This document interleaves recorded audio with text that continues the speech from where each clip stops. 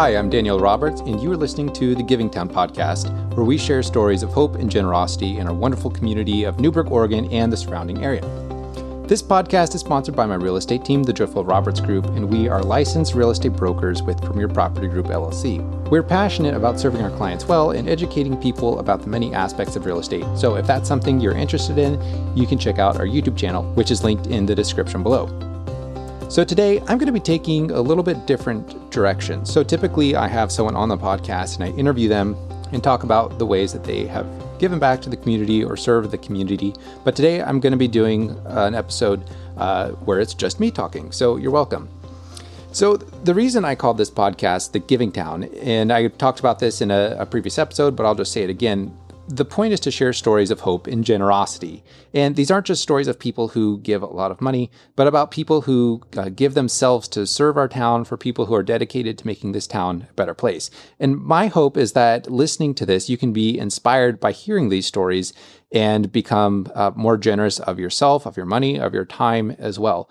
But today I'm going to talk about something that is maybe going to challenge some of your thoughts, and you can disagree with it or you can agree with it. But I want to present an idea to you that my hope is will help you become a more generous person and to actually enjoy doing so.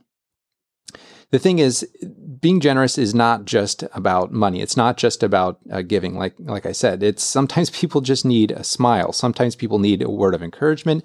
Maybe sometimes people just need a hug. The point is, when we can live our lives in service to others, which is the old Rotary saying, service above self, there's actually this deep sense of joy that comes from that. And that's what I want for you. I want you to experience the joy and the sense of satisfaction that comes from living your life for others. There's an ancient quote by Socrates. You might have heard of him, but he had the quote, "Be kind, for everyone you know is fighting a hard battle." When we go into life knowing that everyone has their struggles and we can do something to help people, even if it's just by being kind, then we're making the world a better place and we're making Newberg a better place. So what I want to talk about today is that giving is actually self-motivated. Most of the time, people think of this term altruism, that giving and generosity has to be something you do just because it's the right thing to do. And that's what I'm going to challenge today. I want to share a story about Abraham Lincoln about this concept. So one day, Lincoln was traveling in his coach wagon along a swampy rural area, and his fellow passenger was a U.S. Senator, Edward Baker. And while they were talking, Lincoln remarked to Baker that in doing good and evil, people are all motivated by selfishness. And just as Baker was challenging this assertion, their coach crossed a rickety bridge over a swampy marsh. And as they were crossing, Lincoln and Baker saw a mother pig making this really loud squealing sound because her piglets were stuck in the swamp and they couldn't get out, and they were most likely going to drown. So as they were crossing, Lincoln said, "Driver, can you stop a moment?" And the driver said, "Sure." So they stopped, and then Lincoln got out of the wagon and ran over to the swamp and pulled the pigs out of the swamp one by one. So he carried them to the dry bank, and then off they ran.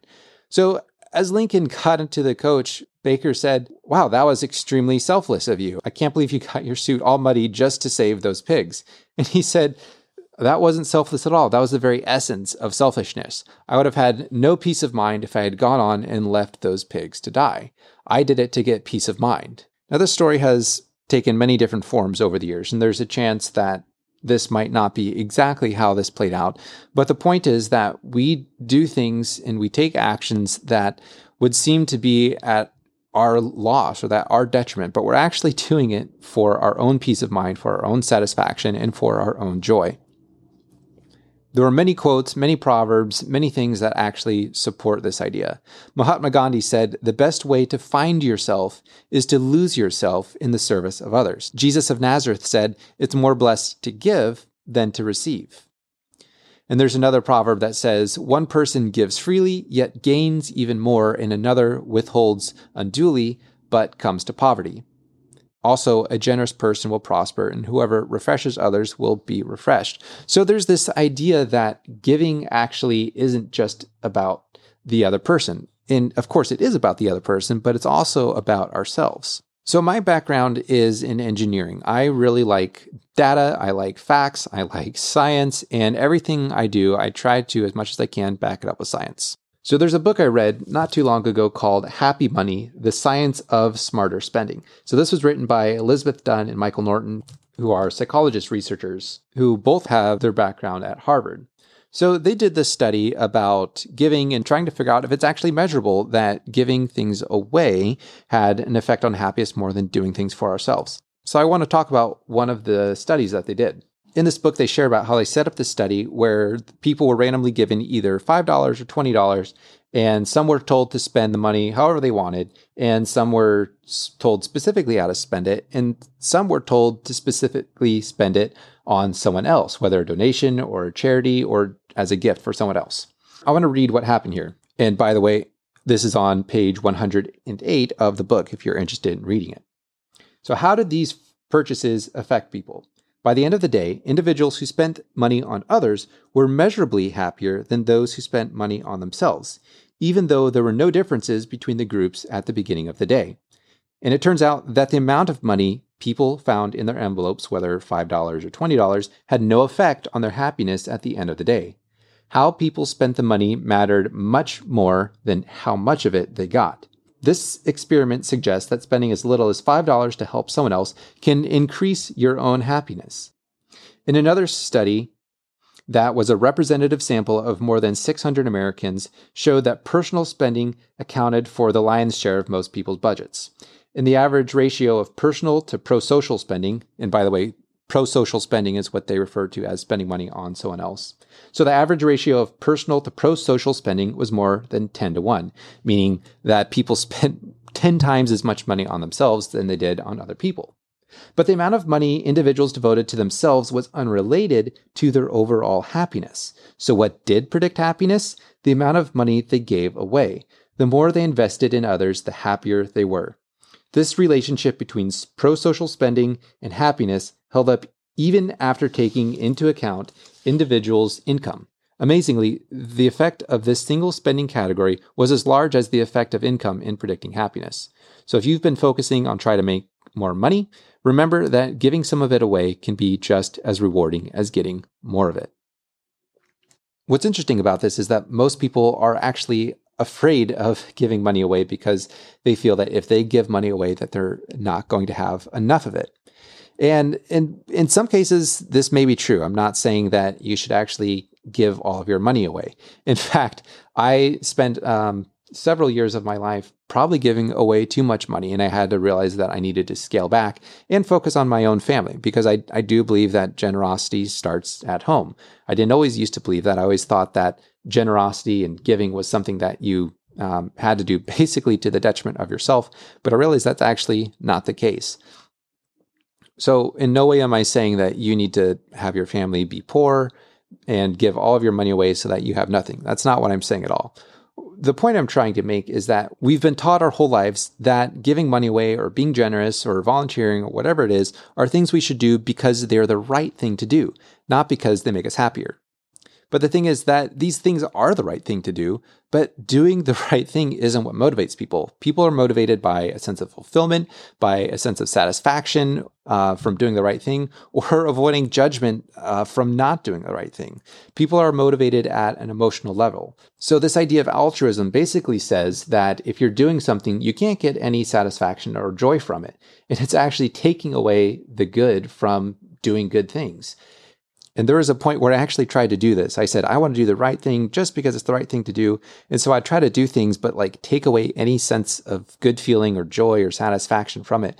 And it wasn't fun at all. And it honestly didn't make me want to do things because I was basically, anytime I'd get a good feeling, I'd try to like squash that good feeling. So I can say, no, I want to make sure I'm doing this just for the right, because it's the right thing to do, not because it gives me any sense of joy. And we have this idea that if we're doing it for our own motivation, that it's selfish. But I want to read a definition of selfishness to you from the dictionary. So this is Merriam-Webster's definition of selfish. So number one, selfish is defined as being concerned excessively or exclusively with oneself, seeking or concentrating on one's own advantage, pleasure, or well-being without regard for others. So that's the first one. Number 2 is arising from concern with one's own welfare or advantage in disregard of others. So here's the thing. Selfish is defined by the dictionary as seeking your own good, but at the expense of others. But there's another kind of self-interest that is concerned with your own welfare, that is concerned with yourself, but at the benefit of someone else, not at their expense. And this is the kind of selfishness I'm talking about that's really good. I'm not talking about taking advantage of others, but in fact, actually increasing our own sense of joy, our own satisfaction, and our own peace, specifically by helping others. And this is the thing. If we're consistently going around and seeing people who are doing great things and say, well, they must just be great people because they're doing it because it's the right thing. When we take a deeper look, people who spend their lives dedicated to serving others are actually doing it because they found that's the greatest sense of joy they can get. They're not doing it because they're actually giving up joy. They're saying, wow, I found that above everything else that I could possibly be doing. Spending my life helping others actually makes me the most joyful. It makes me the most happy. And it just gives us the deepest sense of peace. And this is what I want for you. I want you to recognize that you don't have to feel like you're doing the right thing, or that if you give or if you do the right thing for someone, or that if you give to someone, whatever it might be, that you're actually giving up anything. In fact, you're actually gaining something. So anyway, I hope this message is encouraging to you. I hope it inspires you to actually do good and to recognize that you can pursue your own happiness while doing good for other people. And in fact, just like Gandhi said, the best way to find yourself is to lose yourself in the service of others. So I hope that as you go throughout this next week, as you go throughout this next day even, that you find a way to serve someone not just for their benefit, but also for your own good. And experiment with this. Try doing something like paying for someone's groceries in the line in front of you or behind you. Pay for someone's gas bill. Stop and say hello to someone on the side of the street or smile at someone. And I think you'll notice that that's the thing from the day that'll stick with you. And you'll find of all the things that's actually what brought you the greatest sense of joy and satisfaction. We tend to get so caught up with trying to get more business, with going about our lives, and we're trying to reach some goal that is completely detached from our own sense of well-being and happiness.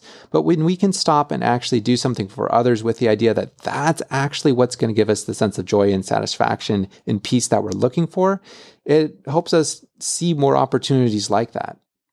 And when you do that for someone else, it then makes them more likely to do it for someone else in the future. And that's what it's going to take, in my mind, to continue to improve the culture of our town.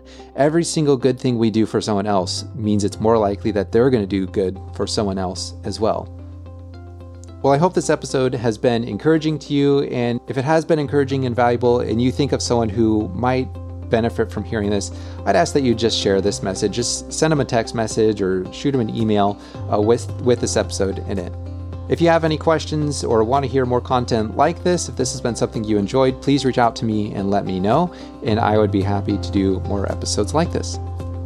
Well, thank you so much, and I will catch you guys in the next episode.